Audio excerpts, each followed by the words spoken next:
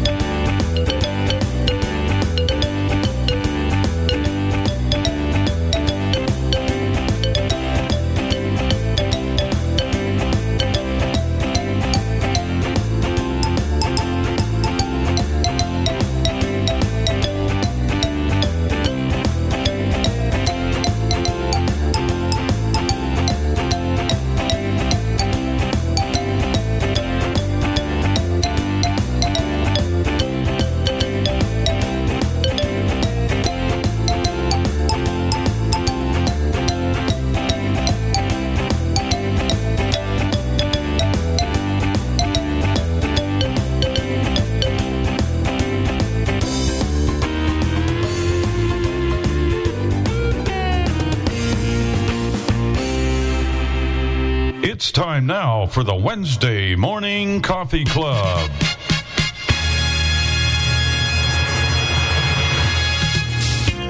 Welcome to the Wednesday Morning Coffee Club with Bill and Jenny Sparks, Dave and Chris Riekert, Tim Awney, and the crew.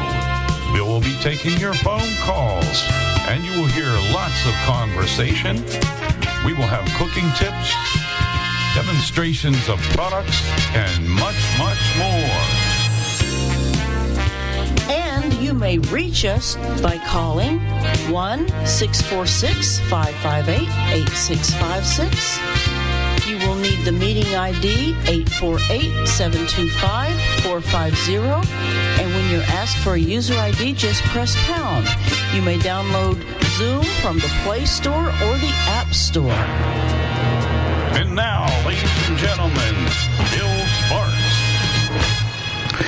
Well, a very good morning to you on this Wednesday morning. What is it? September the 30th, 2020. God knows what edition this is of the Coffee Club.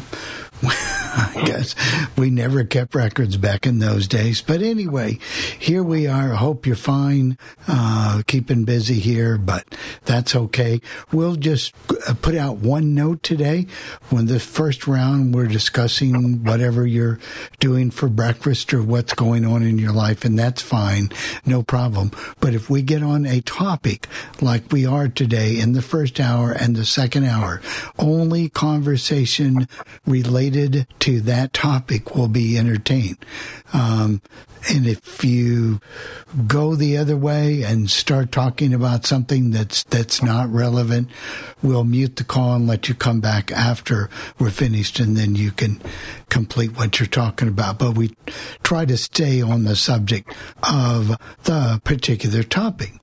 In saying all of that, let's see what's going on I'm not sure Michael's back yet, in Evansville. So we'll go to Altoona, Pennsylvania. Well, we're doing well here. It's 54 degrees and wet. We finally got some rain. The drought report comes out tomorrow. We'll find out if we're still on it because we got 1.5 inches of rain. Well, that's good you got rain. Everything else going okay? We're doing well. Everything else is good. Good. All right, Jeffrey Bennett. Well, I think we could say that the weather in Altoona, Pennsylvania, and the weather in Albany are pretty much about the same. We had rain all night long, and I think it's tapering off now, but we also had over 1 inch of rain. So we really did need it, Chris and Dave. And so everyone here in the Albany, New York area is probably happy about that. So we're doing okay, and it's going to be much cooler than it has been. So that means that winter is coming closer and closer, which I'm not always happy about. But I can't change the weather. I can change other things, but not the weather. Radio Tim. What's going on with you? It helps to unmute the mic, doesn't it? It does. Anyway, things are going pretty well here, except the twins lost yesterday, but hopefully they can come back and beat Houston today and tomorrow. Anyway, and got pretty nice weather. It's supposed to be about 60 today, and colder next week. They're talking highs in the 40s. So, and I see your football team is on. They might as well give up. Well, they're on quarantine right now, I guess. Oh yes, yeah, that's right. Yeah, they can't lose any games when they're on quarantine. Of course, they can't practice. Maybe they're better off. I don't know. Yeah, they might be. They might be, but hopefully I don't believe that they had any cases at all. They were just in the wrong place at the wrong time. Yeah. So hopefully that'll be good for them. Tennessee had 3 on the team and 5 amongst other staff cases. And just a couple general notes from you, because I'm affected by this, but you are too. Really, especially 2 big people in the world of music passed away. Yep. Helen Reddy and Mac Davis passed away overnight. Well, actually, I heard about it last night around 10 o'clock or so. So we'll be playing some of their music. We'd get a shameless plug there, but yeah, they were icons in the business. Okay, let's see here. Jennifer. Hi, everybody. You're back on your machine. How are things going for you? Pretty good. I have been, while I had trouble sleeping, and I have tried melatonin, just plain melatonin or extended release or whatever they call it, and it really didn't work for me. But I found something that has changed the way I sleep. I don't think I've slept like this in years. And so that's good that you found that, but what's it called? It's called Sleep Easy, and I got it from a place called Melaleuca, and it has 2 or 3 different kinds of melatonin in it. One's extended and one's just normal melatonin, and it has some other herbs that help calm you and de-stress or whatever. It has valerian root and several other things in it. Okay. And you tried it. How did it work for you? It didn't work too bad. I still woke up a little early and stayed awake for a while, but I will say my sleep was fairly restful. Was having weird dreams, but other than that, I mean, I don't know. You may have to take it a night or 2 to get it going, but it didn't hurt anything.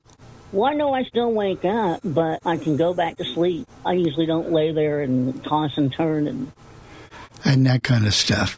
Yeah. But good stuff then. If that helps you and it works for you, that's good. Jenny, I thought the best way to go to sleep is a few glasses of wine. Now that I'm sorry. In your case, Jeff, gin and tonic. Yeah, that's right. That's true. Gin and tonic for Jeff. Michael Off, what is going on with you? Oh, not much. I was here and my APC started making this constant annoying tone, meaning the battery is dead, which basically means you might as well replace the device by the time you buy a new battery. So I have to pick Dave's brain on, I know he's done reviews before of power backups with batteries. So he did one for the coffee club once. Yes, he did. Yeah, so I got to buy a couple of those. Folks, it's really worth it for a couple of reasons. A, your equipment, especially your computer, TVs, electronics, will last so much longer, and it will also help your internet connection. And this is something Bill, a friend of yours, it was also named Dave, pointed out to me, and he was correct, because your voltage will go up and down, and you'll lose your internet connection because of that. And so when you get something that stabilizes the voltage, that will help keep your internet much more reliable. Very good information. It's good to have a battery backup.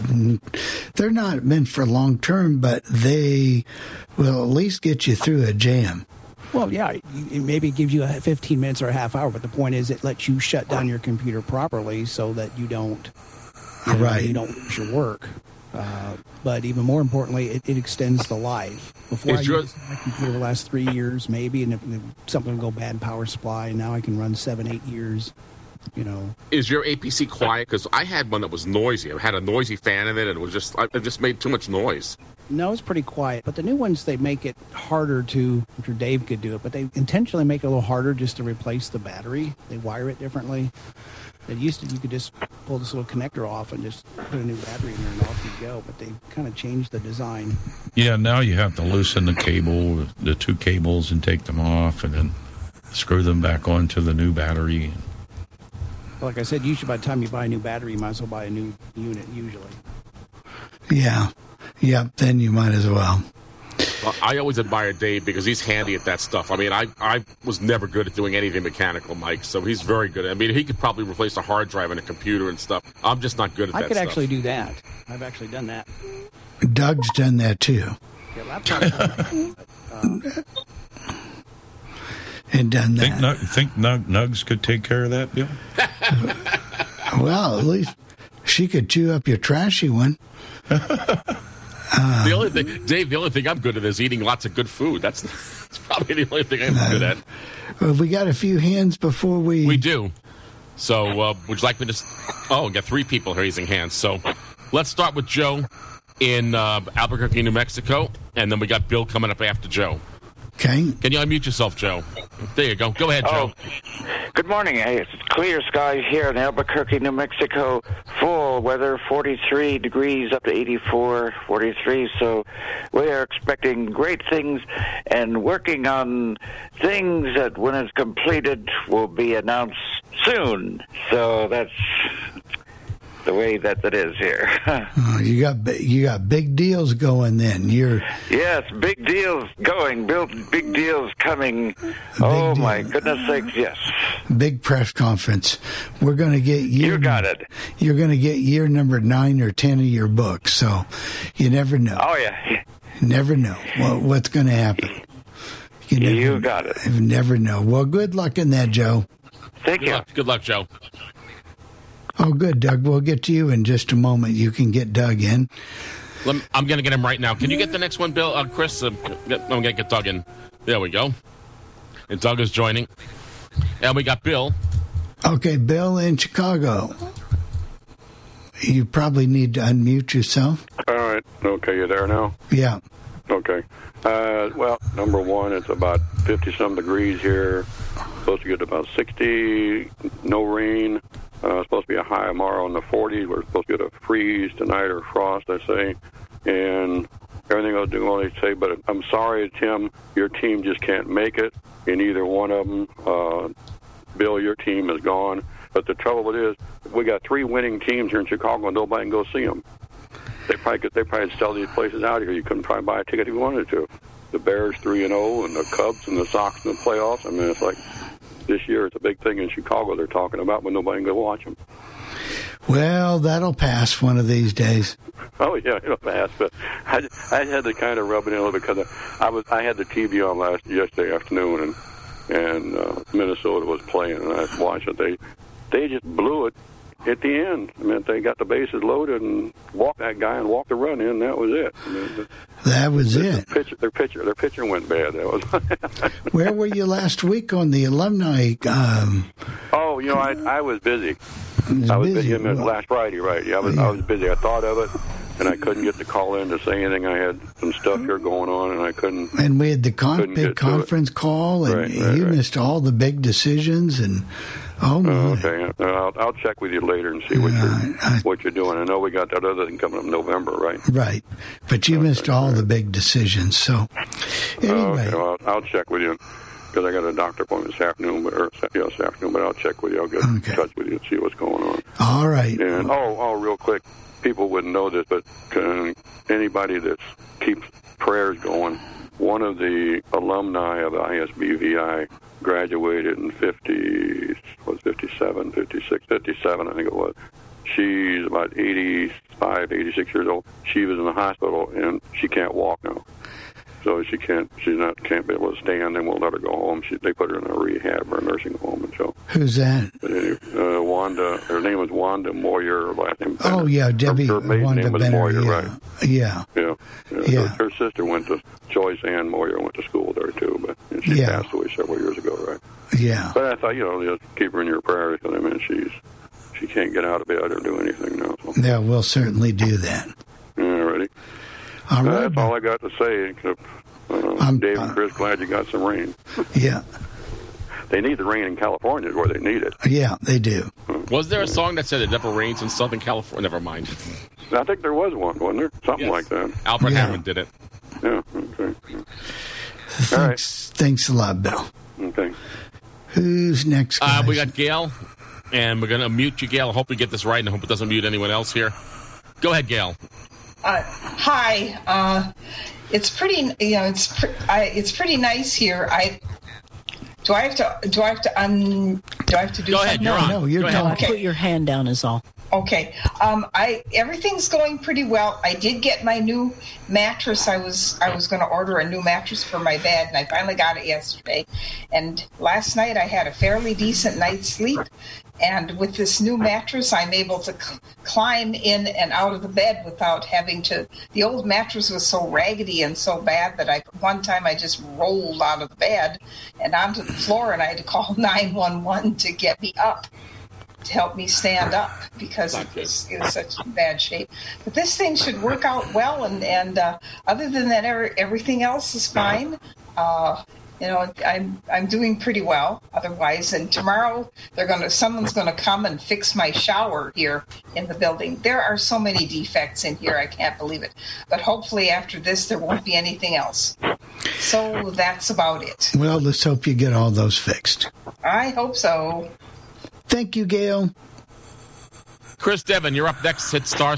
You're already done it. Go ahead, Chris. Well, the thing told me to do it, so I did it. I try to follow orders here. Anyway, everything's going okay here. I'm taking this week off because of all the baseball games, and because we had 4 yesterday, all the American League games, and then we got the 8. And I'm rooting for the Twins, too, because I don't think anybody other than Houston fans are rooting for the Astros this year. I have a feeling that people really don't want the Astros to be around anymore. So I'm hoping that the Twins finally break their 17-game postseason losing streak and win today and win tomorrow. And the Bills team gets started today. The Reds, they'll be playing the Cubs. That's at noontime Eastern, so that's good. So, it'll be a good big 8 games of baseball today, and that'll be a lot of fun. And we had some rain, too. The whole East did, I guess, and it's going to be about 75 today and a little bit humid, but I guess by Saturday or so it's going to be in the 50s, so it'll be fallish weather by then. And we hope that the NFL, we don't have a real problem with the virus as far as these other teams, Minnesota and Minnesota and Houston can't get a break. They can't win their games, and then now they may not be able to play in games that they might have a chance to win. So it's a bad start for them. Apparently, there's a story a friend of mine told me, and I don't know how true it is, but he heard it, that a coach for Tennessee knew that he had the virus and went to the game, coached in the game on Sunday in Minnesota, and that the team knew about it. So there may be fines or, ramifications if that turns out to be true. That's not good. Hey, Chris, I got to ask, maybe, I don't know if your TV has great audio, but these Fire TVs do. And I think the Twins game yesterday was on ABC, if I'm not mistaken. There was definitely, and I was just amazed at, now I have my TV equalized with some extra bass to make it sound good and stuff, but I don't have a sound bar, but I was amazed at just how good the audio was when I was listening to that game. You could hear, I don't know if there were fans in the stadium. And There were 200 fans. They were Twins employees, full-time Twins employees, and they were there, and they mentioned them I didn't watch it on TV at all. I had it on Miss A through Sirius XM, so that's where I was amazed at just how good the television audio was, and I was just, it was in stereo and it sounded great. It actually was in good stereo. Yeah, that's good. I mean, no, the TV audio has improved, and of course, a lot of people have the surround sound and everything else, and you're sitting in somebody's living room when they have that on, and it's amazing. Like a hockey game or a basketball game or something, or a ball game. It's like you're right there. So especially when there's a crowd, as Bill said earlier about not having crowds. But hopefully they'll be able to do things like that, where at least the employees, if they're testing them every day and doing the things that you need to do to run a workplace, they might be able to do that, socially distant through the ballpark. Other teams, I'm glad the Twins did that. That made it, the difference in the crowd, you sort of hear that ambient sound of the crowd that they play on these games, but nothing actually happens when there's somebody drops a pass and nobody goes, ooh, like they do. And so it doesn't go with the game. And so it's kind of sterile. But I mean, it's better than no baseball or other sports at all. We're enjoying what we can get. But, it's still a lot more fun when you have some fans there, even if there's only a couple hundred. Yes, true. Well, I can't wait for the Reds to play the Braves today. And, Chris, I heard a rumor that the Celtics want our Victor Oladipo. And I said, Oladipo? Yeah. Well, they need a big man, and that could be something that they could work out, but I don't know what the Pacers would want, or whether, is he a free agent, or would it be a trade? It's a one more year. He's got one more year, but he wants out. So they're talking about, what's a guy that was from Indiana that plays there, or played at Butler. The guy that was hurt for a couple. Haywood, Gordon Haywood. They're talking about that. Well, that might work because the Celtics need more rebounding and a big man presence. Haywood's a forward, but he's not. He's more of a small forward. So that might be something that could work for the Celtics and for Indiana. Well, we shall see. So we'll see if we can work this trade. We'll get a hold of all the powers that be and see if we can we'll take care of it. Out, okay. Bill, and maybe we'll have it on. We'll have it live. We'll have our first trade on Sports Lounge Live on Sunday night. One that we've made. I mean, hey, if we can bring back Big Ten football and do that kind of stuff, we can do it. Thanks, Chris. You'll be back in a minute. Who's the next victim? Well, hold on. We have Alan. Alan Ramos. Can you unmute yourself, Alan? Unmute yourself, please. Please. How about now? You got it. Here in Ontario, it's 58 degrees, and we'll have highs 103 degrees at least out here. Oh, my. And I know you need rain. Anything else going on, Alan? Not really. Not really? I got a new microphone. Did you? What kind did you get? We can tell. I got it from Walmart. I went down to Walmart and picked it up. Oh, yeah? Yeah. Is it a headset or is it a... It's just a regular mic. Oh, just a regular mic? Yes. Well, sounds good. It sounds pretty good, Alan. It really does sound okay. And this time I don't have to pick up the mic in my hand and hold it. Oh, that may be kind of bad if you want to type. Yeah. But, hey, you got it, so that's good.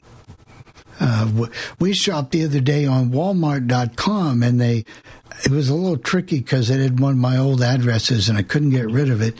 But we finally got that and ordered 4 or 5 things, and they came the next day. So great. That was good, and free delivery, so I guess you can't beat that. Can't beat that. Anything else, Alan? Oh, no, I have nothing else. Well, tell your brother we said hello. Okay, I certainly will. All right. Thank you. And guess our buddy Doug has his hand up, and he's unmuted, so he can... All right, Doug, we brought you on for a special reason, unless you've got something else. No, that was it. I just want to let you know I'm here. All right, well, Doug's here. Can I get that other hand real quick, Doug, and so we can have clear sailing? Yeah, sure. Do what you need to do. Get the clear sailing. We've got another hand. Yeah, Beth, go ahead, Beth. Let me see if she's muted. Unmute yourself, Beth.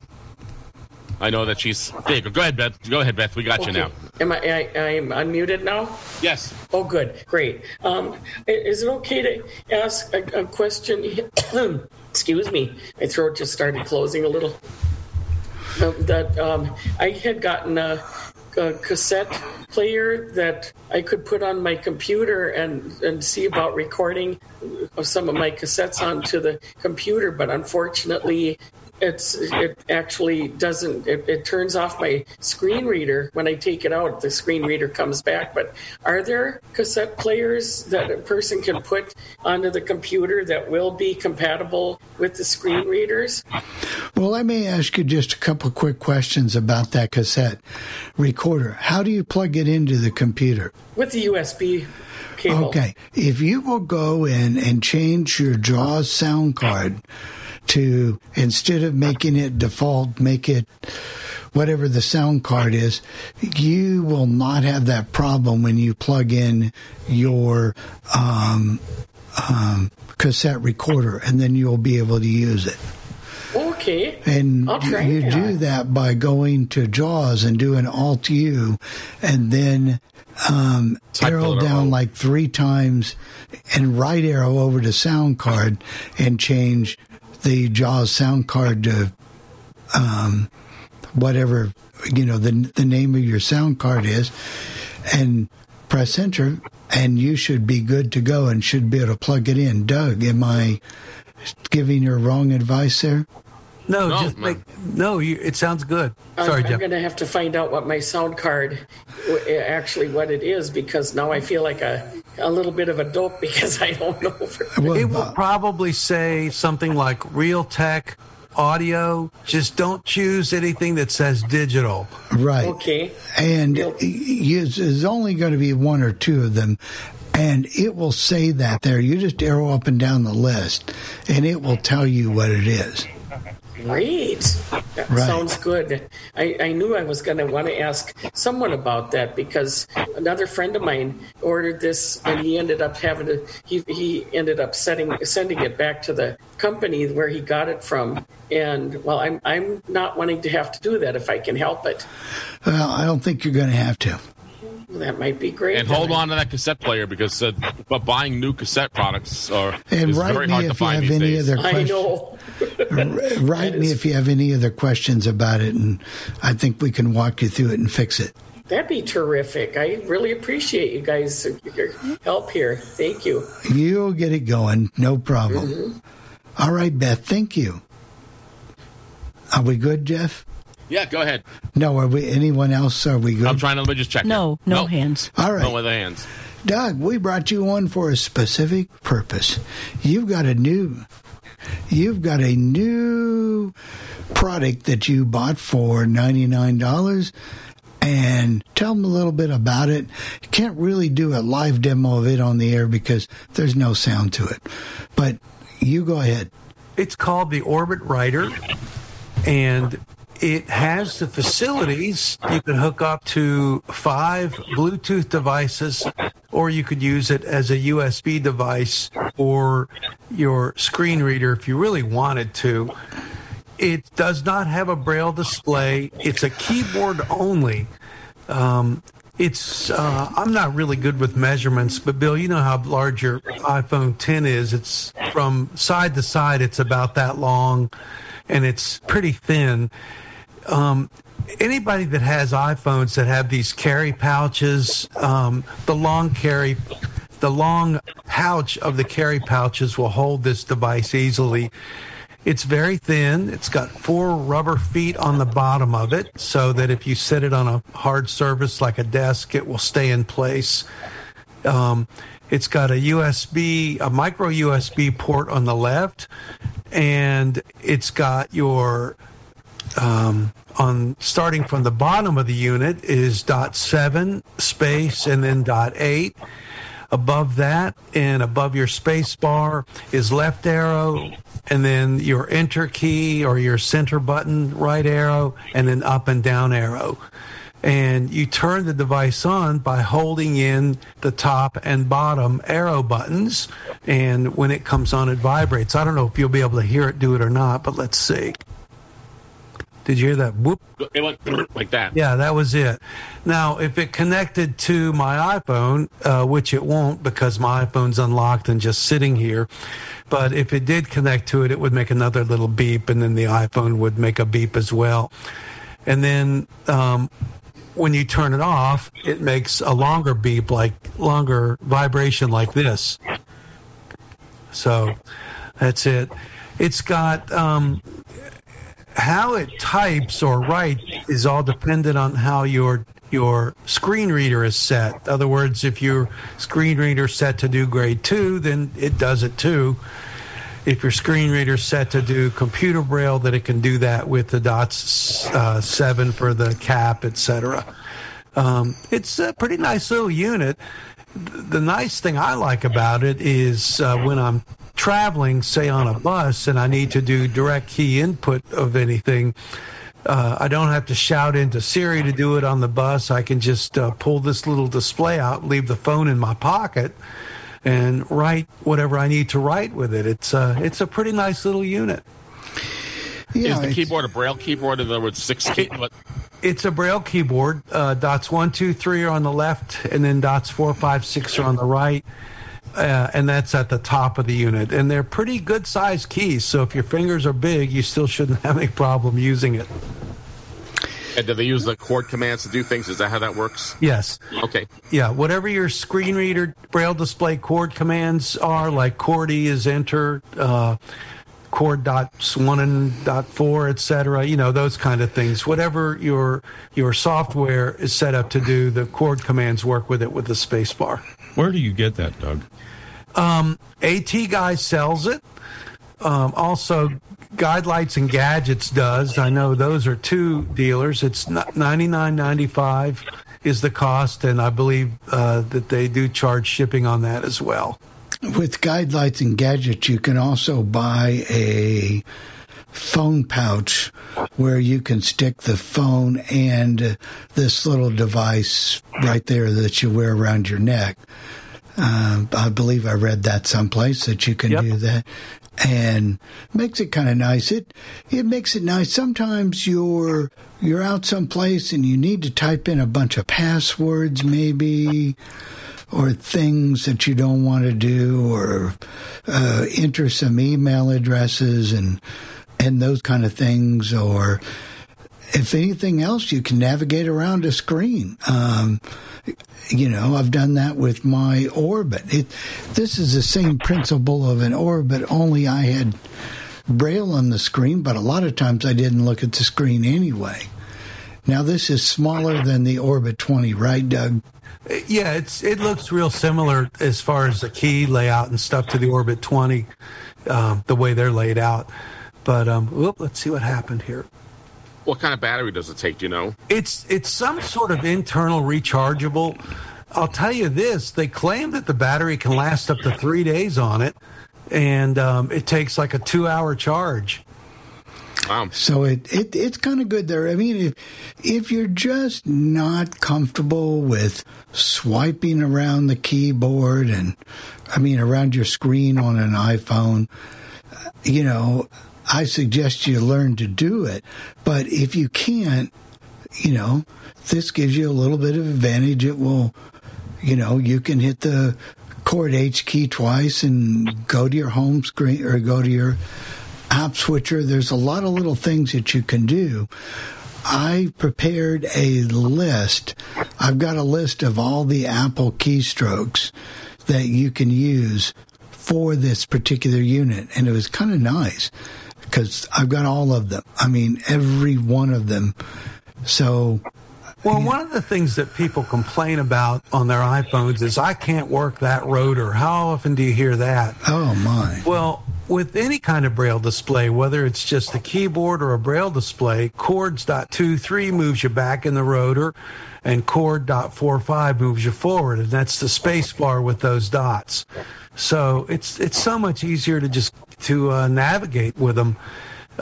Once you pick your poison with your rotor, for example, if you're on a web page and you pick links, then your up and down arrows will go through your list of links. So how do you get that to go to the home screen? What do you mean? Well, like if you have your voiceover set for like grade 2 Braille or whatever, and you want to go, if you were in an app and you wanted to close that and go home without using the swipe, you just do a chord H for home. Oh, it's a space bar and H. All right. L twice for the app switcher. Yeah, once takes you home and twice takes you to the app switcher. Artie said I want that for my birthday. When is your birthday? Tomorrow, Chris? Is that what it is? No, just kidding. It's today. Oh, that's what I thought. Let me ask you one more question, Doug. Are all the drivers available from, like, for example, if I hook this up and I want to interface with JAWS, it's going to work with JAWS, or it's going to work with NVDA, or do you have to it's download supposed the driver? to. I don't think you have to download drivers for this, although I have not hooked it up to my PC to test that yet. I can do that and let you know for sure. Okay. I understand it's a pretty extensive list of commands, so you might want to learn all of them right away, but I guess you eventually can do a myriad of things. I've got a complete list of them right here. How many do you think that is? There are also commands for the device that you need to learn too, like how to pair a Bluetooth device and how to, you can change your sleep time on it. Like it's set to go to sleep after 10 minutes of misuse. 10 minutes of non-use, and I set mine to 20 because I just, don't mind it being up that long. The other thing you can do is set the intensity of the vibration to very light, to medium, to full vibration. You also can choose, once you have all your Bluetooth devices, you can choose which one you want to use with it, and you can switch between them. How quiet is the keyboard as you're tapping the keys? It's a little bit noisy. Can you hear? Yeah, but that's not really any more noisy than my computer keyboard. Right, exactly. I mean, that was me typing with it on my desk, just banging it. Sometimes you ever been out someplace and you want to get a quick phone number to type in or some information, an address. You can put that in and save it on your phone. Those type of things. Or there's a lot of little uses for that little keyboard. Well, the one thing, I don't have one, but I use I have a QWERTY keyboard for my iPhone, and the one thing I use it for a lot is passwords. Yes, that's what I was going to say, is passwords. And then the unexpected time that you're out and you go to use some application, like, whether it's Aira or whatever it is, and they'll say, please re-enter your password. And you're like, oh. And then you have to type it in, but with this you don't. You still have to type it in, but it's. I got to tell you, I was setting up my Apple credit card with my bank account on my iPhone, and you got to put in the routing number and then the account number, and then you got to put those same two things in again. That's really a pain when you don't have when I don't have a keyboard. So I said I may have to get a keyboard because that's really a pain, Doug. I got to tell you. Yeah, Doug, is there any delay? Doesn't seem to be. It seems to be. It seems to be pretty responsive. It's more responsive than listening to voiceover through a Bluetooth headset. Oh, okay. Well, that wouldn't be too bad. But if you're a really fast typer, can it keep up Braille commands? It does pretty well with that, I think. Because that's not always a keyboard thing. There's some issues, or there has been issues in iOS itself. Right, exactly. Right. Yeah, it makes it nice, too, when you want to search for something. It's real easy to search for something. It's also easy to cut and copy with it. So there's some good things about it. There's no question about it. Yeah, I love the when I'm on a website and I want to find something quickly, I just do a Coord F, which is spacebar F, and it'll say find, and I type it in and Coord E to enter, and it searches. Yeah. Were you a little leery about buying this? Because I know the Orbit readers had nothing but problems. When you bought this thing, would you say, I hope it's going to be working for me? Did you have some trepidation about it initially? There was. I was hoping the keys wouldn't fall off like some of the dots did on their original devices. That's what I was... So far, so good. A little bit worried about that, but I knew the Braille display couldn't go bad. We may have Gary with the question. We got Gary with a hand raised, so go ahead, Gary. I know you're unmuted. Go ahead, Gary. Well, hey, everybody, and a special hey to Chris. First of all, did I hear you say you can pair it with more than one device? Yes. Oh, cool. Okay, so so I can pair it with both things. And so now is the Coord keystroke, is that... I used to have Braille and Speak back many years ago. Is that, 4, 5, 6 and some other letters on how you do that? The Coord is usually spacebar with a combination of whatever. Okay, that's how you do that. Spacebar Okay, E is cool. enter. Right. Okay. You know, I've space heard port, that. right?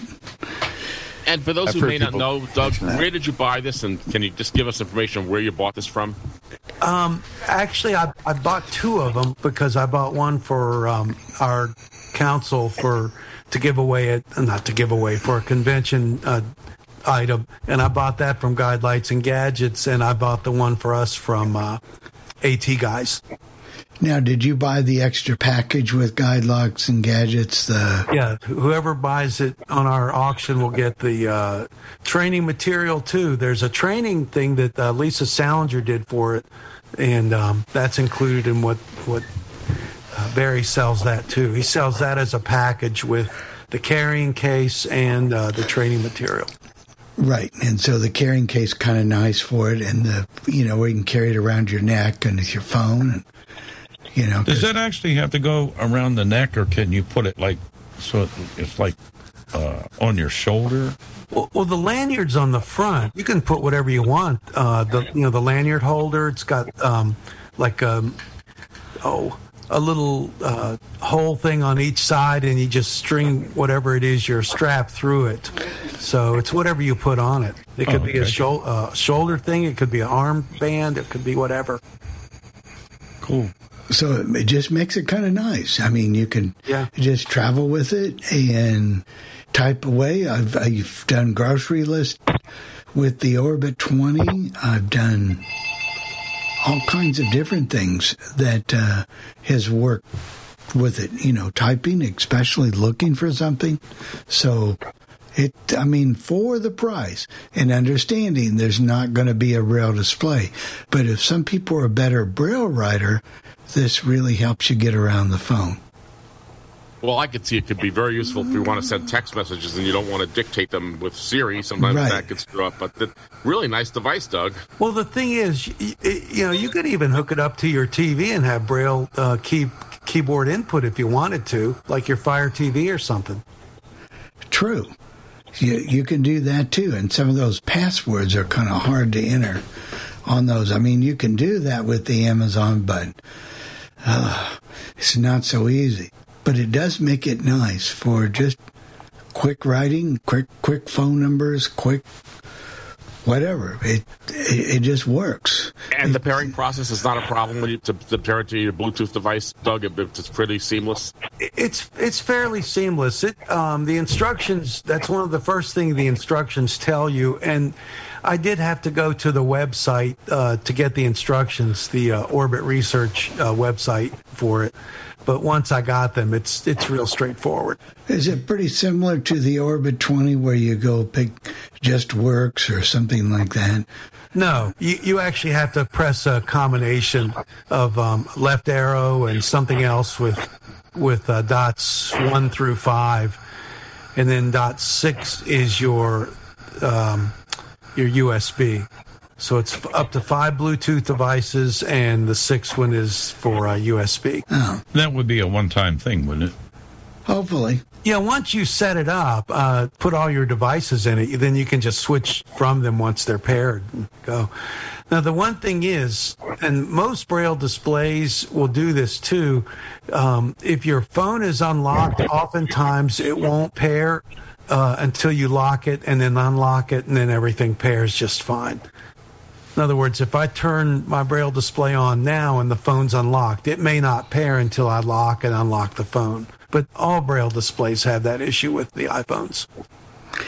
Have you tried it? Of course, you may not have any Android, but would it work with an Android? Sure, it should. Yeah. Yeah. Works with an Android. So just a small device that's very serviceable, that will not break the bank. But if you find yourself in a need for something like that, it might push you over the edge with the iPhone. That's the thing. It might. And then it will give you more confidence and make you learn and explore more as you go along the way. And the only other thing I'll say about it is, at least with the iPhone, spacebar plus K puts you in help mode so that you can press all the other combinations to find out what they do. It's a good and plan. then space chord and B, or the backspace key, escape, etc., gets you out of the help. Now, how do you emulate the swipe gestures? Like left, right, or 2 or 3 finger taps, or those kind of things? I don't know if you can do all of them. I used to know, and I can't remember now. You probably go to my list of things that might be able to tell you how to do it. I think I've got a list of those keys that might work for you. I think I might have a list of those, Mike. Yeah, I would think so, but that's based on what Apple tells them, right. In the software. It's right. It's not device specific; it's software specific. Right. And I've got a huge list of them that I went out and looked up, and so I just made a record of it so we'd have it, and it works. Yep. Well, there we go. Anything else for Doug before? I think Mike just had a question. Go ahead, Mike. I didn't know if you can program any shortcuts in there to maybe launch an app or something. Do you know if you can? I don't think so, but I can't. Since I don't know, I'll tell you I don't know. Let's see. I think we got one more from Alan. Alan, can you ask your question? Oh, hold on a second. Unmute yourself, Alan, please. Does the Orbit Writer have an SD card where you can store things on the SD card? No, it's an input device only. Okay. There is no storage. That was a quick answer. You can only type with it. It does not. You can't store data on it, and Right. you can't read data from it. So there will be some new Braille displays coming out soon too. So keep in mind of that. It's really like a glorified Braille writer in some respects, Doug, right? I mean, that's what it's a Braille keyboard. Right. Yeah, that's all it is a Braille keyboard. But some people prefer typing in Braille. And the price is right. I mean, I don't think I know that everyone can afford it, but I mean, $99 doesn't seem to be unreasonable for this device. Yeah, there are Bluetooth keyboards that are cheaper, but then you either pay for a cheap folding one that might break or whatever. So it's whatever you decide to do, Yeah. Worked real good. Well, Doug, thank you so very much. Thank you for having me on. All right. Behave, Doug. Behave, Doug. You too. Bill said he might pay you. He'll pay you tomorrow for what you did yesterday. No, never mind. I'm just kidding, Doug. Yeah, that's probably true. It's true for the course. Doug's used to that. Do we have any other quick questions before the hour is coming up? Because we've got a real big hour, the second hour. Well, if Bill has a quick question. Okay. Can you unmute yourself, Bill? And if you can unmute, there you go. Go ahead, Bill. Yeah, this sounds like a real good thing. I was thinking about maybe looking up myself. But this is kind of on the same subject, electronic stuff. Did you guys happen to hear the latest, I guess you'd call it the webinar thing from Freedom Scientific or JAWS about the new coming out in 2021 with you can talk to the computer now, or you can do your Zoom check by voice by decreasing your size of print or whatever it is. It was on their last cast they put out. Right. There's some dictation in JAWS now where you call it Sharky, do this, do that in the 2021. I didn't know if you heard it or not, but it was on, right? I think we'll be doing more on that. But they're right now in their beta cycle. Yeah, they are. It doesn't come out till the end of next month. Or got their beta. And you just have to have a microphone on your computer. Most people do, and you're able to tell it to do certain things, and you call it Sharky. And the word is, if you're a broadcaster, you might want to turn that off because it can mess with your sound card stuff. Great. Right. Ouch. I don't want that to happen. I use the sound cards quite a bit. Yeah. Another thing. And I was going to ask Doug one more question. You talk about you can get a pouch, you can carry this around your neck. Do they have it where you can the pouch, you can put your phone and it in the same thing and you can carry it on your belt, like I do my cell phone in the belt pouch? I don't like walking mine swinging around my neck. That's what I don't care for. Yeah, I know what you mean. I'm not aware of one. The one that Guidelights and Gadgets sells, it's just a leather pouch that's got like cord that goes around your neck. I'm not aware of a belt one. I don't know if there is one. I would assume somebody would have one, but I just when you said that, I thought, well, did they have the belt clip one? Because that's what I carry my iPhone in, on the big belt clip thing. And I thought, I just don't like that swinging around my neck when I'm walking or stuff. I don't know. Yeah, I know what you mean. Personal the way it is to me, right? Right, that's all I had. You could buy a strap to do that. Yeah, I think, Mike, you had one more question before we break for the hour. I was just going to mention, since we're talking about Braille, of course, that if you are a BARD user and download any Braille content, there are some folks can get a free 20-cell display that you could use on your computer or phone, or store data and read NLS BARD material. And right now that's Kentucky, Ohio, Iowa, and Utah. And I think soon they're going to expand to Florida, Maryland, and I don't know, a couple other states I don't recall. But, of course, the states getting it first are, of course, ones that have a better support system and can actually help their users to learn how to use it. But I'm sure we have listeners in a few of those states. So just contact your regional library and get one of those. And Mike, do you know whose device they're using? Is it Humanware? I'm trying to remember now. It said it emulates a certain model, but they actually have two different ones. If you go listen to what do they call that show, Bill?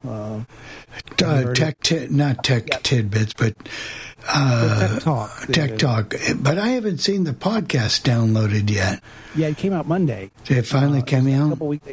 They pushed out 2 on Monday, so if you subscribe to the Tech Talk, it came out. And they were also talking about how you could hook up a mouse to your iPhone. That might be for some folks, help them navigate that way by using that Lightning to USB adapter. I don't know, Doug, did you ever find a good use for yours? You hook up your mixer or anything to your iPhone? Hey, I did hook my mixer up to it and did a recording with a pocket recorder. It recorded music really well. I was surprised. Yeah, it sounds really good. It works really well. And by the way, I don't remember the exact date, and you probably do remember it, Mike, because I think you told me it. But I know that Apple's going to have a session in October on the new iPhones coming out. I just don't remember the exact date. So if you have that handy, but I know that they announce it. I know they announced it, but I heard maybe around the 12th, but I don't know if it's. Yeah, that's what I was told too, but I'm not sure if that's definite. But be aware that that's coming up. So we shall see when it's going to be, but they should announce the new iPhone 12. It's going to be a small one too. If you like small phones, the new iPhone, one of them is going to be. It's not going to be as small as the SEs. It's still, I think, weigh 5.4 inches. So even the small one will be a little more size. But they're projecting 4 different sizes, I think. Yeah, a lot of changes. 4, 6.1, 6.4, maybe, and 6.7, I believe. Yeah, let's get a laptop here. Almost an own tablet. Well, just one other quick thing of news yesterday. I was finding intriguing. I don't know what folks will think about this. This is kind of like Big Brother, but Amazon's doing a lot of stuff, so I won't go into that. But one thing that they're going to launch is a system that you can use for their stores, and they're going to market it for other companies as well. But so basically, when you go into the store, you could input your credit card and do a handprint, and then all you have to do is swipe your hand across a meter to buy things. So it's not a chip, not a chip in your body, but it's the next best thing, I guess, or the next worst thing, depending on your outlook. Somebody's watching you. Yes. Well, this was going to be a topic for today, but we're not going to now. But it was a flying drone camera that Amazon was releasing on their new releases. Yeah, not only that, it's something that Dave and Chris may be interested. They got technology now that you can use it to go out into your yard and go down to like your mailbox or go down the street and. With my luck, it would run away. Oh, but that would be so cool if it worked. Yeah, you could put it on flash, and that way they could find. Yeah. 2 blocks away, but he's still interconnected. Yeah. Yeah, there's in the flying camera in the house, so that's the one that intrigued me. Oh, that'd be a cat's friend. Yeah. Wonder if we'll open the mailbox and get the mail. I don't think so. I think you mean like thing in the Addams Family, mails in and the hand comes out, opens the mail. Yeah, and brings it back. Yep, that's what we need. Yeah, that's what you need. And then if they would just read it to you too. Yeah, we could handle that. I'm willing to handle part of it. I'm willing to do my part. Yeah. You feel comfortable having a handprint to be able to shop with a handprint. Just cool. Well, I use a fingerprint to unlock my iPhone. So what's the difference really when you think about it? Yeah, but it's your device, whereas this is you're at a public store, and they've got your handprint. So, I don't know. I just thought it was kind of interesting. But Amazon's doing a lot of interesting stuff. Well, I know that the JCPenney's went out of business here in Albany, and they may be, who knows, it could be an Amazon fulfillment center. I know that they're putting those in the area now, too. I just never know. Well, I guess we've reached the top of the hour, and we're going to turn it over to Chris and Dave in the second hour, and this will involve everybody, so you can call in, and they want you to be really interactive this second hour, because they're going to talk about something that's near and dear to me, and that's safety devices we use in the home. And we almost have had 2 occasions for that this week. So it's really, really important. So take it away, guys. Okay, we're going to talk about safety devices, and we're going to talk about several, and that's why we're making it interactive. But as Bill said, please stay on topic, because if you don't, and if you branch off into something else, you will be muted. I know this because I have charge of the mute button. So anyway, we're going to talk about several things, and if you have any questions or comments, or at the end, if you have other safety issues that we haven't talked about, please feel free. We're always looking for suggestions. So the first, I tried to make a list, and it's not a terribly long list, but it was the things I could think of. And we've talked about this a little bit already, but it's that time of year to change your batteries. Dave? Well, like if you have a talking thermostat, for example, they are battery operated, and you do need to change the batteries. We usually change ours around this time of year. Of course, the thermostat will let you know when the battery gets low, but you don't always pay attention to it. So we kind of tie the thermostat and the clock battery, which that's not a safety thing, but both batteries we tie to Thanksgiving, so right. We don't forget. But it's always a good idea to do that kind of stuff, because the last thing you want to happen is the thermostat not work because the batteries are dead. And if you have an outdoor thermometer that uses batteries, that can conceivably be a safety issue as well, because you want to know if things have refrozen outside or whatever. For a good example of that is the talking clock that you can buy at Maxi Aids and Independent Living Aids. It comes with a outdoor sensor, and those sensors may last. The batteries may last maybe 3 or 4 months, and so you need to change those batteries, because I know in our case we have a 200-foot driveway, and so if we need to go to the mailbox or whatever, we kind of want to know before we step out whether we've got ice out there, or, whatever the case may be. And of course, if it says the temperature is like 28 degrees outside, you might want to at least know that, so that when you go out, you can be really careful. And even if it's dry, it tells you if it might be refrozen at the bottom of the driveway where it meets the road and there's a tiny dip. But anyway, that's a good reason that can also be a safety thing.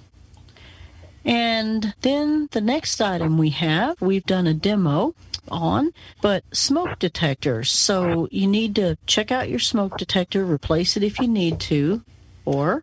Well, First Alert, for example, makes a smoke detector with a 10-year battery in it, which is really nice. But there are a lot of the older smoke detectors out there, and they work really well as long as your batteries are good. And you want to make sure, especially in the kitchen, if you want to, you should have one there if it's possible. Well, if it's possible without it going off all the time. Yeah. You got to be kind of careful about your location, but. Because you don't, like if something is burning, you might want to, and then you're not really paying attention, you might be doing something else, and if the detector doesn't go off, you might not realize it right away, and it could wind up being a real problem. There's a really odd phenomenon that happens in this house sometimes.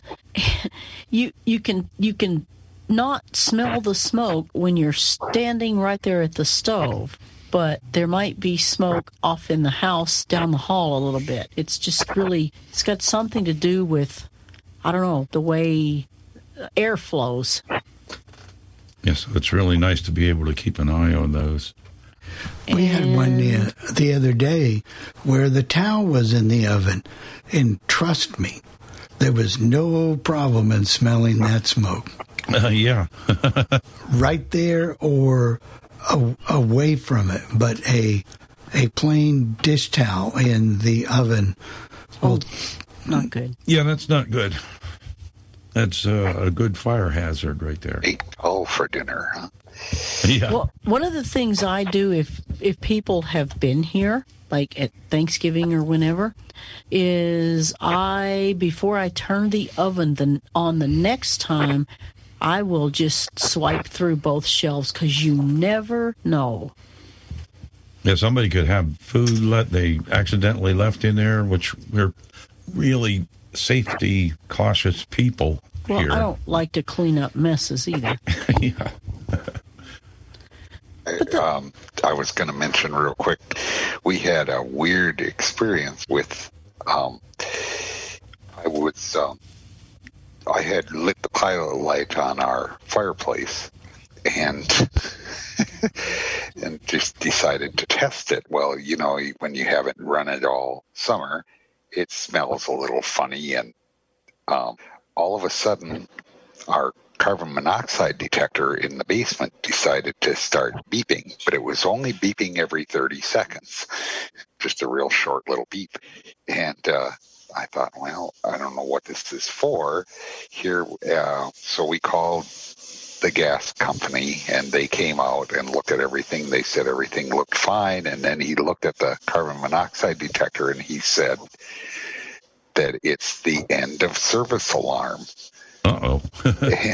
and here that just happened to go off when I was starting up the fireplace.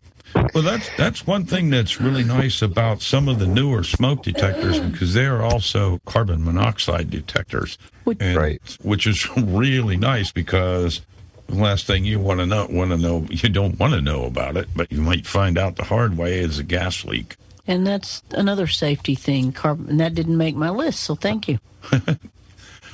And then the other thing, it's that time of year now where you're most likely going to be starting to use the heat. So the first thing that you need to do, unless you have somebody else that can do it for you, is change the filters in your furnace. Turn your furnace on, let it run through a cycle, make sure that the furnace is actually going to start and stop when it's supposed to, because crazy things can happen. And so I just tested. Well, we've actually had to use it here a couple times. But we tested it back in August, the end of August. And then of course we actually did have to use it after that. So it's on right now. It's not running, but it's set to run if it needs to. It's a really good idea to check that stuff out. And in most furnaces, and Tim, I know you know this, it's very. If you're mechanically inclined, it's not hard to change a filter in the furnace. You know, they're pretty easy to take care of. Yeah, some of them they make a lot easier to change than others. We have an older furnace, and it has the kind where you wrap it around the drum, and around the little cage that they. Yeah. The kind you have to cut. You have to cut your own filter. Yeah. I had one like that in my old furnace in Little Rock until we replaced it. Yeah, the new ones now, they make all kinds of. Now they even have electronic filters. I don't really care for them because I don't think they work that well. I had one for a while, and I took it out because it half the time it's supposed to do this ionizing thing and all this kind of stuff, and it didn't do it. So I agree. I took it out and put a regular slide-in filter. It seems to me when I owned my home, it was a slide-in filter, and it was very easy for me to change. As a matter of fact, the guy that serviced my furnace said, "Here, we're giving you some extra filters." And he said, "This is how you put it in," and that was all I had to do. But do you recommend? Now, I had a service contractor; they would come in every few months to do service on the furnace and the central air conditioning. Do you recommend that, Dave?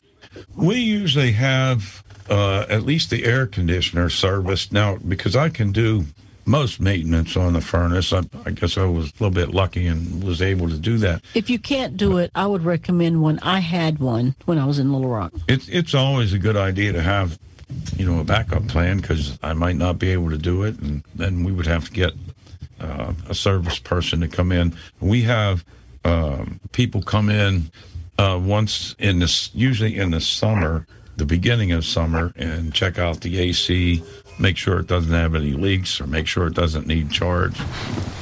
Because I'd be in a lot of trouble if the air didn't work around here. The other thing is, the reason I carried a contract in Little Rock was because if you carried a contract and got them to service it twice a year, if something went out, whether it was in the heat or the air, you got priority. So you got to move to the top of their list. Yeah.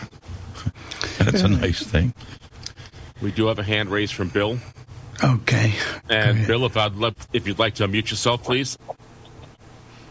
And I believe it is Bill. I believe it is. It is. Are you there, Bill? You there, Bill? Nope, not yet. Well, okay, now it's there now? Okay. Yes. It said my microphone was still muted. I thought I muted. I was going to say, you was talking about smoke detectors. I got a real good friend. He's a fireman here in the Chicago Fire Department, and he always checked my stuff. And he said, one thing that people make a mistake, if you got a basement, he said you should always put a smoke detector over top the basement door, because you could have a fire in a basement. It may take a while for it to get to one on the upper level. And also, if you live in an apartment building, and he said you should always put one, if you got one in the apartment, but you should always put one over the entrance and exit door of your apartment, because you could have a fire in another apartment, and before the smoke detector ever got to you, it might be too late or might be more serious. Yeah, you're so right he was saying that. that's where you should put your smoke detectors in those spots. And the same way the carbon monoxide, he said put one over the basement door or close to mine. On mine, I got one that is actually right over the furnace, but on the next level up, and it works. And that's about the only thing I know. And of course, then you just talk about some of the clocks. I've got a clock I haven't changed the batteries in for 2 years. It's a talking clock, and it hasn't changed. I haven't changed batteries for 2 years for that thing. I just want to see how long it's going to go. Yeah, some of them you get some pretty good battery life, and others you don't. So our next topic on safety would be something that we realized we didn't have, and that's a fire extinguisher. Well, we did have one at one time. Well, yeah, and but I never replaced it, and so that was my fault. But I got to looking around, and of course we knew, and I don't know, you probably do too, there are several kinds. There's some multi-purpose, there's some that are specifically rated for electrical fires. What we bought was a multi-purpose, especially for kitchen. Now, it will do other things, but it was especially rated on its kitchen extinguish capabilities for grease fires and things like that. So it hasn't come yet. It's a First Alert. I found a number of different brands. There's First Alert, and there's a very popular one I didn't know about. They're called KIDDE, K-I-D-D-E is the spelling, and there's a lot of those around. Yeah, and most of the ones, especially for the kitchen, it's always a good idea to have that around. And it just slipped my mind or whatever, because I was used to the old one being there, and it got thrown away because it didn't work. And we looked for one that especially said could be hung, which is a lot of them anymore. And also you need, from what I can tell, you need a 2 or 3 pound one is adequate. Yeah, because you want enough of that stuff that's in there when you go to spray that thing to put a fire out. You want to make sure you got enough of that stuff in the fire extinguisher. And how long do the charges last us? I've had one in my apartment when I first moved in in 2014, and I've never used it for 6 years. Do you think it needs to be replaced? Because I've never touched it. I mean, it's on my kitchen counter. The only way you would find that out would be, well, I guess a lot of them do have a gauge, but that's not going to help us much. Some of them now have a test button too. Yeah, well, you can pull the pin out. There's a pin that locks the trigger, so whenever you press it, it doesn't activate. And just give it a real quick squirt. I know my wife did daycare, and they were required to have them serviced every year. Probably wouldn't hurt, but, somebody like me that forgot. They're not terribly expensive either. You can get them. How heavy are they? Most of them don't weigh any more than, Dave, 10 pounds? Oh, I didn't even think they're that much. So no heavier than a Perkins for sure. Now, how hard would it be to, for example, that towel in the oven that had fallen in the oven or however it got in the oven, how hard would it have been to spray that, or would that have been a case for a fire extinguisher? I don't know if I would spray that unless you knew the towel was on fire, just because of the mess you'd have to clean up. But one of the things that they tell you when you read about them is, I forget the name of the chemical. It's sodium something, but it's designed to not be caustic or anything or harmful to your appliances, because you don't want to spray just anything on the stove or on burners or elements. But we chose one that's why we chose one for kitchens especially. So they work. And how long do the batteries last in these first alerts, or do they say? Well, they don't have They batteries. don't have batteries. They have a pin you pull. Oh, okay. Yeah, it's like a pin that you pull out, and that lets you squeeze the trigger. You can't squeeze the trigger on the unit when the pin is in there. So you pull the pin, and then when you squeeze the trigger, it's going to release the stuff. So and you'll hear it make noise when it releases. It makes a very loud hiss noise. So when you stop squeezing the trigger, it will stop. So I guess you could have given it a little spray maybe, but sounds like it wasn't on fire. So, I mean, technically flaming. It sounds like it was just... Have they totally gone away from, Dave, the ones that you used to, turn upside down? I haven't seen those in years, Tim. Yeah, you don't see them around too much. I don't know anybody that still has one of those. Boy, did they ever create a mess. Oh, yeah. Yeah. I know, because I went to nursery school, and me and my buddy purposely turned over one of the extinguishers when I was a kid, so we get in trouble for that one. Oh, I thought you said you went to nursing school. I don't think so. I was. about like you went to chef school. Yeah. I was in a house where they put one on the wall, and they just used a wood screw, and it went through the plaster lath. It wasn't into a stud. Nice. Somebody slammed the door, and it fell off. Well, and that brings up another point there, Tim, is another thing that it might be nice to have, and we did a demo on this a long time ago, was a stud finder, because... Well, that could be a safety issue if something... Because we have a mirror, and it's a big, heavy mirror. Well, we had to buy mirror hangers. And we needed a stud finder to be able to find the studs. And, if you wanted to mount this thing on the wall, which is really a good idea if you can. Well... now, if you have an old plaster wall, you're really going to need a stud finder to find the stud, because... and they're cheap. They don't cost much. And yeah. It's a good idea to mount them, because they don't get moved around that way, and you know exactly where to run and grab.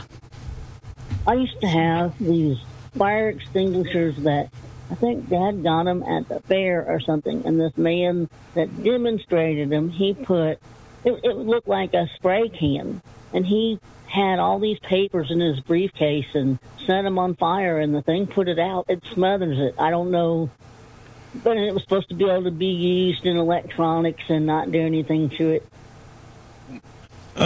Another topic that we don't talk about much, but in the kitchen, well, not just in the kitchen, but especially in the bathroom or maybe in the laundry room, the receptacles that you plug your appliances in should be what is called GFI, or ground fault interrupter, because what will happen is, for whatever reason, and you lose a ground, and it might be on an appliance cord or something like that, this ground fault thing, right in between, well, if you take your hands and you touch the receptacle, don't stick your fingers in it, but you find the holes, there's 2 holes in the top and 2 holes in the bottom, and right in between those 2 sets of holes, there's a little button. And what'll happen is, if you don't have a good ground, that button's going to pop out and it's going to shut the receptacle off.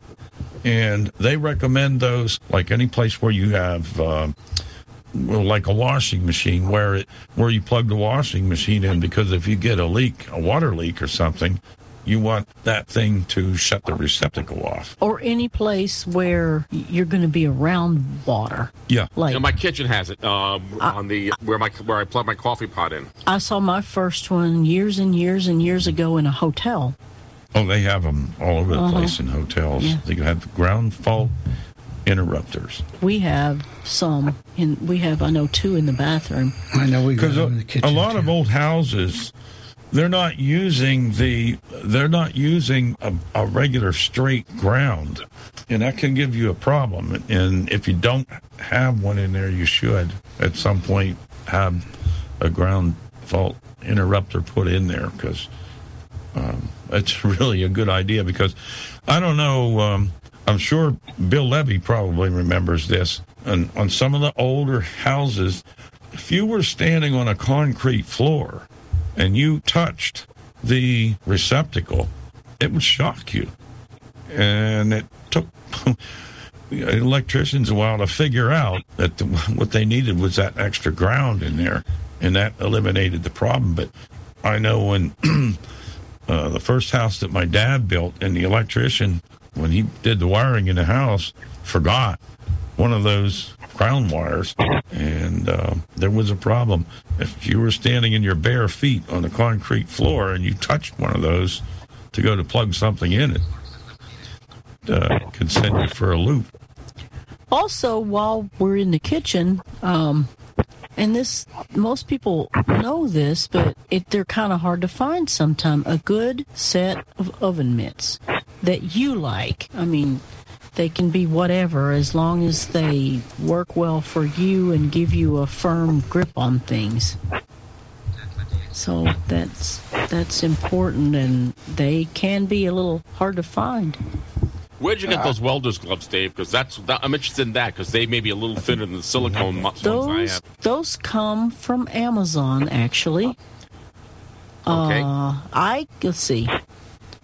I'm trying to think. I think we can probably send you a link, Jeff. Okay.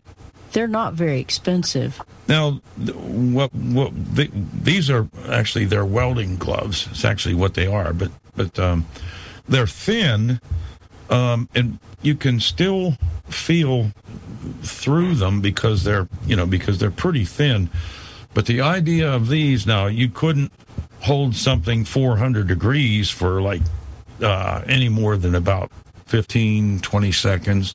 But what it does is it allows you, like, for example, the June oven, for example, if you need to plug the probe into the jack on the inside the oven. And if you need to do it after it's preheated for whatever, or unplug it. They are really nice to have because you can feel exactly what you're looking for, and you can hold it long enough to be able to use those. I was going to mention that with mitts, this is kind of a safety thing. Oven mitts, don't ever use one after if it's a little bit damp. That's the truth. Right. Because it'll transmit that heat right to your fingers. Yeah, found that out the hard way. Yeah, there's been a lot of people who have made that mistake. Yep. And that's the nice thing about those welding gloves, because it's not affected. But yeah, like I said, now I wouldn't recommend you holding that thing for 2 minutes or something like that, because that's not what they're made for. But they're made for you take something out of the oven and you want to bring it over and put it on the table. Or you if need you to have your spot ready. Right. And you can carry it over there and set it down, and it works fine. We use it. We use them all the time with ovens, or, like taking things out of a regular stove oven, because you can put your hands in there and get a hold of the stuff and take it out without having to worry about, as long as you don't keep it in your hands for, any more than about 20 seconds or 30 seconds at the most. He can hold things longer than I can, but if you have your place ready right there, it's not a problem. I actually had a pair of oven mitts. I could actually take the steak on the broiler and actually pick it up with the oven mitts and turn it over without having to use a fork or a spatula, and it worked. I had no problem doing that. I have some that I can do that with too, but I don't have real good control. They don't fit my hands real well. It's the UV glove, and I don't really care for it. It'll work, and they're waterproof, but I just don't have as good a control as I like. Bill, you have your hand raised. Can you unmute yourself? I have one question, and if you could do that, we'll be appreciative. Yeah, go ahead, Bill. You're unmuted. Yeah. Only thing I was going to mention, you guys have mentioned different oven mitts. I bought some from, what's it called, Blind Mike. That's at Blind Mike Smart. Yeah, Blind Mike Smart. I bought a pair of his that are, sometimes I don't know what they're made out of, but I mean, you can hold something up to 500 degrees, and you can also, they're thin enough that you can actually feel your food in the skillet if you want to, you got to touch it to turn it over, or you can, and they're really good, and they're not cheap, but I meant they work real good also. They're probably similar to what Dave has with his welder's mitts. I've never welder's mitts. I saw them years and years ago, but I don't remember. But yeah, these aren't really mitts. They're gloves. It's actually a glove. I meant gloves, right? Well, this Blind Mike thing is gloves also. You got the fingers. You can use it, and it goes up. Maybe the length of them will depend on the size of you. But mine goes about maybe not quite halfway up my forearm, because that way, if you're reaching the oven and you happen to hit the top of the oven with your forearm, you're going to burn it if you're reaching for something in there. Right. Yeah, we've been there, done that. Right. Yeah, especially. And Dave, real quick about that electric thing, I know, because I did that once in the barn, our old barn, and I went to touch the outlet to do something, and yeah, I didn't get knocked down, but I got a good jolt. Yeah. Well, I'm going to tell you a little bit of a story here that, well, it's not really a story, it's the truth, but in the house that I used to live in, that I had, back in the 80s, early 90s, in our bathroom, we had a well pump at the time, and I got a bath one night, and I noticed that when I was in the water and I touched the water faucet, I was feeling, it wasn't bad, but there was a tingle. I could feel it in my fingers, and I knew that there was a voltage problem. So I took a voltmeter, and I put the voltmeter, one of the leads on the drain, in the bottom of the tub, and the other lead I put on the water faucet, and I put my meter on AC voltage, house current voltage. I got 2 volts. Well, it was actually 1.9, but anyway, I called an electrician, and I told him about this, and he came down, and he looked, and he said, that can't happen. It just can't. I said, well, I'm telling you what, you get your meter and you take a look, and you're going to find this voltage, because the problem is when you're in water, that amplifies that voltage. So what might be 2 volts might feel like it's 60 volts. And so he came down with his meter and he put it on. He says, I'll be doggone. He said, you got 1.9 volts there. Went into this panic stage. He called the electric company. They came down. They brought 3 trucks came down to the house, and they were checking everything out and found out that it was a neutral out at the electric pole was bad. They replaced it, and the voltage was gone. So if you notice anything that you think is odd, even if it's not real bad, you might want to Well, Dave, I have. go ahead, Tim. I'm sorry. I was going to say I have my Dell laptop computer, and it always feels rough. Is the way I describe it. When you touch it, no matter which way you plug it in, like a hum in your fingers. Yeah. Yep. And it doesn't matter which way you plug it in. This one has a regular plug on the power supply. And even if I have two power supplies that work with it. One has a 3-prong connector and the other one doesn't. And they both feel that way. And I don't know why that is. It's only that computer.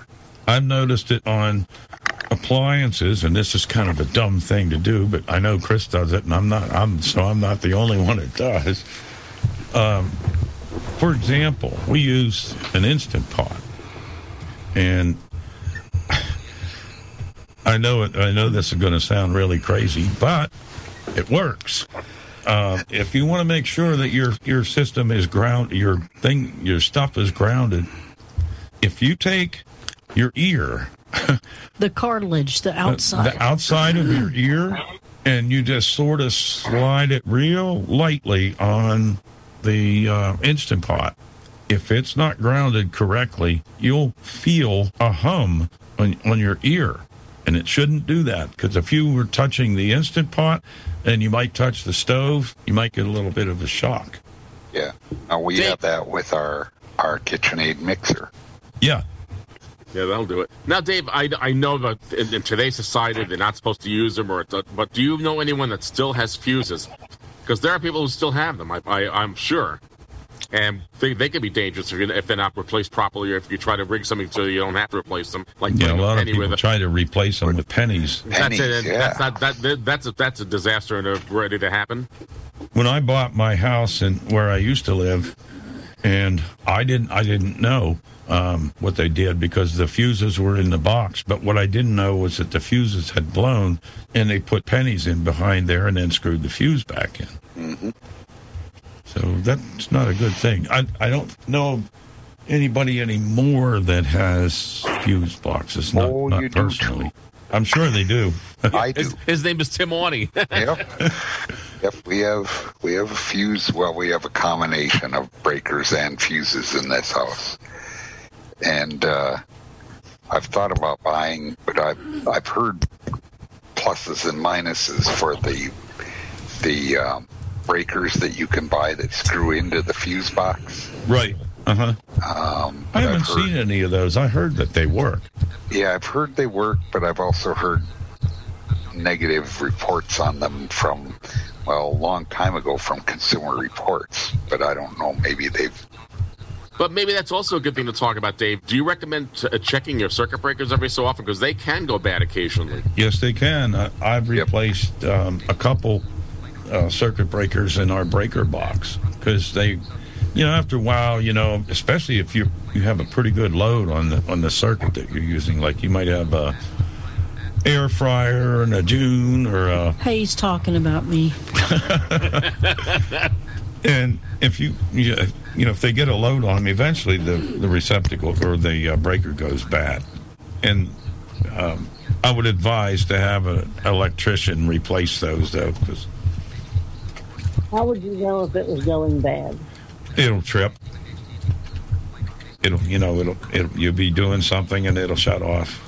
Especially if it's something you've been using for, a couple of years, and all of a sudden it's, the breaker trips and you have to go reset the breaker. And that means... Didn't you put a heavier breaker in one of ours? I did. I've replaced... Because I kept... She kept popping the breakers. I did put a heavier breaker in there. We do have a hand raised from Ellen, so I'm going to have you... Can you unmute yourself, Ellen, please? I'm right here. Okay, go ahead. Can you hear me okay? Yes, we can. We had... Well, this happened a few years ago when Joe's first wife, Jenny, was still alive. She was using an oxygen concentrator, and then we had a space heater. Now, oxygen concentrators and space heaters do not get along. We actually blew a fuse doing that, and but fortunately, we were able to fix the problem. But that's another safety issue. You do not need to put, because the space heater was right next to the concentrator, and that's not a good idea. Well, and a space heater draws a lot of power. Yeah, they're usually what 1,500 watts or something like that. If you've got that plugged in, and you might have a coffee pot or something plugged into that, you're most likely going to trip that. Yeah, so bringing up fuse boxes reminded me of that. So I just thought I'd share that. It's a good point. Yeah, thank you, Ellen. I appreciate it. Is it a good idea to plug your space heater into its own outlet without a bunch of other stuff on there? It is a good idea because the average space heater they'll pull like maybe they can pull as high as 13 amps. That's a lot of power to be pulling off a receptacle with that and have other things on that same circuit. And what a lot of people don't realize, what all is on the circuit that they're plugging into. You think, okay, all the kitchen stuff's going to be on one. No, that's not true. So what we did, and it's a good idea when you have time, to go around with an electric razor or a hairdryer and try each receptacle and see what circuit it belongs to, because what we did, we had somebody at the breaker box. You need two people. Yeah, it takes two people, but you go through each one of the receptacles, flip the breakers until you find the one that goes off, and then, of course, we labeled that, and everything that was on that same circuit, we found that out, and that way, if a breaker gets tripped, we know what is not going to work. Well, we also know if we want to, because we've numbered them, and in your breaker box, at least in ours, they're in 2 rows from top to bottom, and we just numbered them down the left and then down the right. So if we want to know whether we can plug this into that circuit, we can look and see what else is on there and see if we think it might give us a problem. So, and they're scattered all over the house. We have things on circuit 2, for example, that are everywhere. I mean, they're not just in one place. Yeah, because the problem was this house was remodeled, and when they remodeled, they left a lot of the circuits controlling this, more than one thing. And well, if you think about it, you probably wouldn't want your kitchen all on one circuit, because that would mean you'd have to have a pretty heavy breaker, even if the stove was separate. Right now, in our kitchen, it's on 2 different circuits, and I know that if I need to use 2 air fryers in the June, I can't plug all those things into the same circuit. So there is another receptacle that I know is not on that circuit that I can use for one of them. Right. In my apartment, it seems to me that the stove is on its own breaker and the dishwasher is on its own breaker. Well, that's right. That was by design. And then I have an air conditioner in my living room that runs on 220, and there's a switch on the wall right under where the air conditioner is. And when you push that switch in the down position, that will enable the space heater that heats up the living room to operate. You can't operate the space heater and the air conditioner at the same time in my apartment. Well, that makes sense. Right. No, have you seen circuits like that, Dave? Oh yeah, there's a lot of houses have little problems like that. So I'm wondering if my heating in my house is also on 220. I know the air conditioner is, so maybe the heating is as well. So I don't know, but it could be. I don't know, because I don't know the kind of heat that you have. But it's electric, and it would definitely be 220. Yeah, a lot of times they will put the stove and the dishwasher and the air conditioner and the furnace all on separate circuits, because they put them on their own circuits. Bill, especially a clothes dryer is another one. Yeah, because that runs on 220 volts instead of a house current, and so you definitely wouldn't want to put that on a different circuit, because it probably wouldn't handle it. I think our heat tapes for the roof have their own circuit as well. They do. Bill, would you like to come in again? I know you probably have a question. Real quick, I got a question, but I was going to say, if you can afford to do it, it costs a little bit of money, but I've got in my house, probably 10, 11 years ago, I rewired my whole house, and there's not one major appliance on the same circuit. the refrigerator has its own, the freezer has its own, the dishwasher has its own, the stove its own, the microwave its own, the kitchen outlets. There's 2 different circuits for those, and I've wired it to where the house is never totally dark. If you blow a circuit, you always got a light. There you go. I mapped that thing out. It wasn't cheap because I got 32 circuits in my circuit box. Hey, that's about how many we have. Yeah, pretty close. Even the one that goes to the garage and the outside outlet, that's a circuit by itself. I put everything on circuit by itself pretty much. We had to start changing ours when we put the generator in. That was the beginning of some upgrades like that. Oh, yeah, can I get one more thing in? We were talking about furnaces a while back, and I didn't get a chance to get in about changing the filters. But Chris mentioned about a contract. I have a contract of mine, and there's a couple of things with the furnace that you want to make sure that you might be able to tell it. I don't know if you can, Dave, or not, but you want to make sure that the firebox is not rusting through when you get carbon monoxide. Oh, yeah, you're right. They always check that. I don't know. Sometimes you can't get to feel them, but I had a furnace that way. Some of those are pretty hard to get to because you got to take the whole side off the furnace and. Right. The whole side, some of them almost the top of it, you got to take off. But that's where I call the service guy and say, get in here. Yeah, and Bill, I know that I always kid around with Dave, right? I always kid around with you and Chris. I always say, when in doubt, higher up. But when it comes to something like that, there is no doubt. Definitely higher up. Oh, yeah, right. Well, I got mine under a contract, my AC and furnace bolts. In fact, they're coming next week with the furnace, and I check it every year. I pay a fee. Like, it is nice because if I need them when it's in the middle of the night, they'll come. We have a couple more topics that we wanted to get in. I need to get a quick comment in here real quick, Dave. Go ahead, Bill. It won't take but a second. Here's a call from Nancy. Hi, this is just a point about circuit breakers. When using an oxygen concentrator, they do take a whole lot of power, and we have found that we have to make sure that we're very careful about what's on the circuit because I've blown circuits several times because of the concentrator. We cannot have, you cannot run a vacuum cleaner, have the air conditioner on in the concentrator because the circuit breaker will blow. That's just one quick example. So you got to be really careful about them. Thank you. Bye. Well, she's right about that. Thanks, Nancy. The other thing, and Tim, I would imagine you're probably as curious about this stuff as I am, but if you've ever touched the wires that go to the receptacles when you're using a lot of stuff, like Chris might have the air fryer on, she might have the June on, and when we discovered, that we couldn't have anything else on there because it would pop the breaker. But if you've ever been, which I don't know how many of you guys folks would do this, but if you ever are looking inside the wall where these wires are, they get hot, and they shouldn't, which means, you're overloading the circuit, and that could be disastrous. Oh, yeah, it could start a fire. It could start a fire. Dave, there have been many electrical fires caused by that. So that's right. I know you had some other topics to talk about. Well, they're real quick. We just wanted to remind people, especially people that live where they need it often, this is a good time to make sure that you have ice melt or salt, whatever it is you're going to use.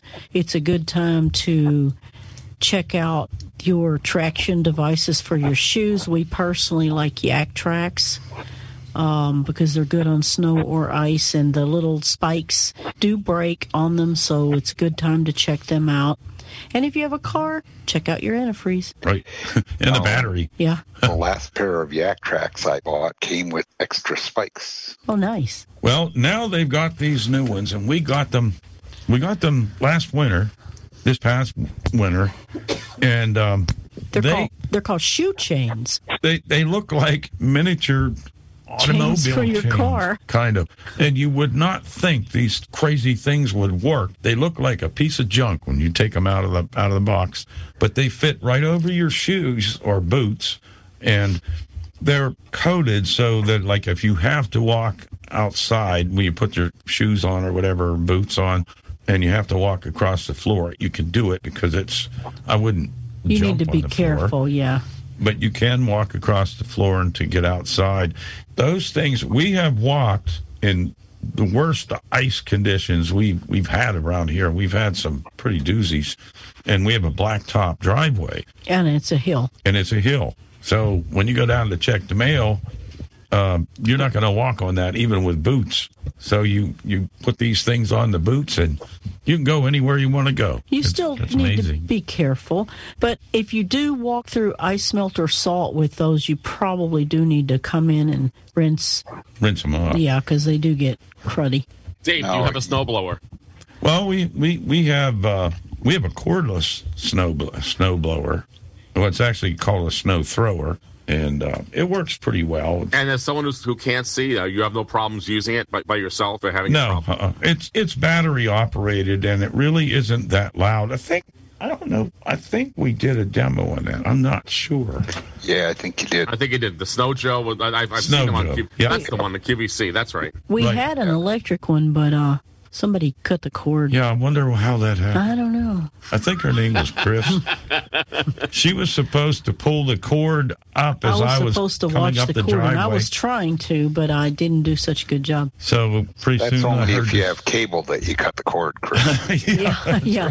Pretty soon it didn't work anymore, and some sparks flew, and Well, it was awesome spark sound.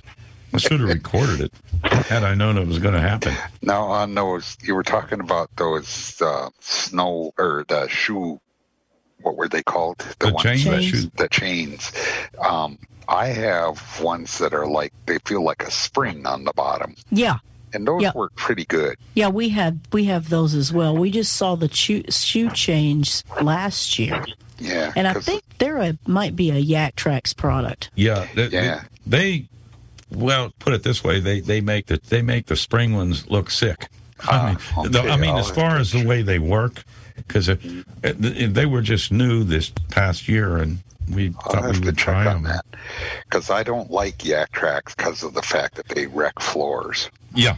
You cannot walk on the floor with those. Well, they do make some Yaktrax without the spikes, but they don't work quite as well on ice. Yeah, I've seen those. And that's why these chains work really well, because they don't have the spikes. You still have to pick your foot up and set it down. You can't slide because they are metal. Yeah, I wouldn't recommend you slide them across the floor. But and what happens? Do you replace the chains when they go bad, or do you buy new? You just buy new ones because it's all in one piece for each shoe. You just stretch it over your shoe, and then there's a Velcro that goes up across the top of the shoe that holds them in place. And it works really well. Wow, pretty cool. So those are the safety things we have. And if anyone has suggestions, we're always looking for suggestions of demos we can do, or we'll even buy something if it's not terribly expensive, or we'll even buy something expensive if we think we'll use it. How about that recipe, Chris? We're hungry. Okay, Bill, did you have something? No, I was just going to say, how about that recipe? Okay, I have it right here. This is a recipe for pork loin with whole cranberry sauce. Now, you can use the sauce with the whole cranberries, or you can use the jellied kind. It doesn't really matter. This particular recipe calls for whole. This is also a slow cooker or instant pot recipe. You would use the slow cooker part of the instant pot. 1 pork loin, about 4 pounds, salt and pepper, garlic powder, 1 16-ounce can of crushed pineapple, 1/4 teaspoon of nutmeg, 1 can of whole cranberry sauce, or like I said, you could use the jellied, 1/4 teaspoon of cloves, which is optional, and it's real easy. You just season your pork loin with salt and pepper and garlic powder, and your cloves if you're going to use them. Place it in the slow cooker, mix the cranberry sauce and the pineapple, and pour it over the pork.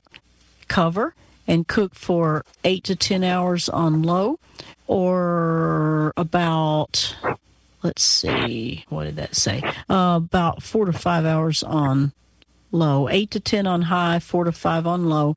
And you want your port to be about 160 to 165 on a meat thermometer when you check the internal temperature. You don't have to put any water in the slow cooker? Your sauce melts and your pineapple juice. You don't drain the pineapple. You just put the whole thing in there. Wow, I'm getting hungry just thinking about this, Chris. So that's easy. And you just slice it, and when it's done, you take the pork loin out, put it on a plate, and slice it, and spoon the sauce over the slices if people want sauce. My God, even I could do that. Yep. I don't say that too loud, though, because I wouldn't want too many people to know that, Chris. But we're going to put it in the New York Times. Thank you, Chris. I appreciate it. You're welcome. And Jeff's got one way of cooking. Oven. Microwave. And top of the stove occasionally, too. Yeah. But he still cooks those steaks and salads. Yeah, I do. There you go. Those chicken legs. And still eats those David's cookies. Oh, yes. Chris, I just gained 100 pounds just thinking about that. I keep those going. Gosh, let's see what time it is here. It is. Oh, we've got a couple minutes, but don't be in any big hurry. I just upstairs. I realize it's almost time. And anybody that has suggestions, just let us know what you want us to talk about, demo, product-wise, recipe-wise. Let us know. And I appreciate everybody staying on topic. I also appreciate the lady who wrote the Coffee Club and asked how to do something in the microwave. That was nice, and it lets us know people are listening. Right, because when you listen, then it gives us encouragement to go on and do things. And I wrote her back. I looked up what she wanted to know because it wasn't something I do very often, and wrote her back and posted. So we can... a lot of people go to a website and they join the Coffee Club mailing list, and then they can get these little tidbits. So and great stuff happens on the Coffee Club. Even once in a while, we hear Jeff sing, and it makes the dogs bark. And I try not to sing, but I have a bet with my daughter. My daughter Brenda says to me, I know you won't be able to cook me dinner. I said, well, we'll see sometime, and I'm really worried because I really am not a good cook, but I promised her I'd cook her something. Do one of those slow cooker recipes, because most of them are super easy and turn out really good. I probably will do that, Chris. We should have had the Coffee Club yesterday. Yesterday was National Coffee Day. Well, that's right. Today is National Love People Day. We need a little bit of that. I saw that on CBS this morning. We need a lot of that. I got to tell you, with what's going on in the world today, we certainly need a lot more love around here. Let me tell you. All right, guys. Well, we'll send it away to Tim, and thank you so very much. We'll talk to you all later. Bye-bye. Bye, everybody.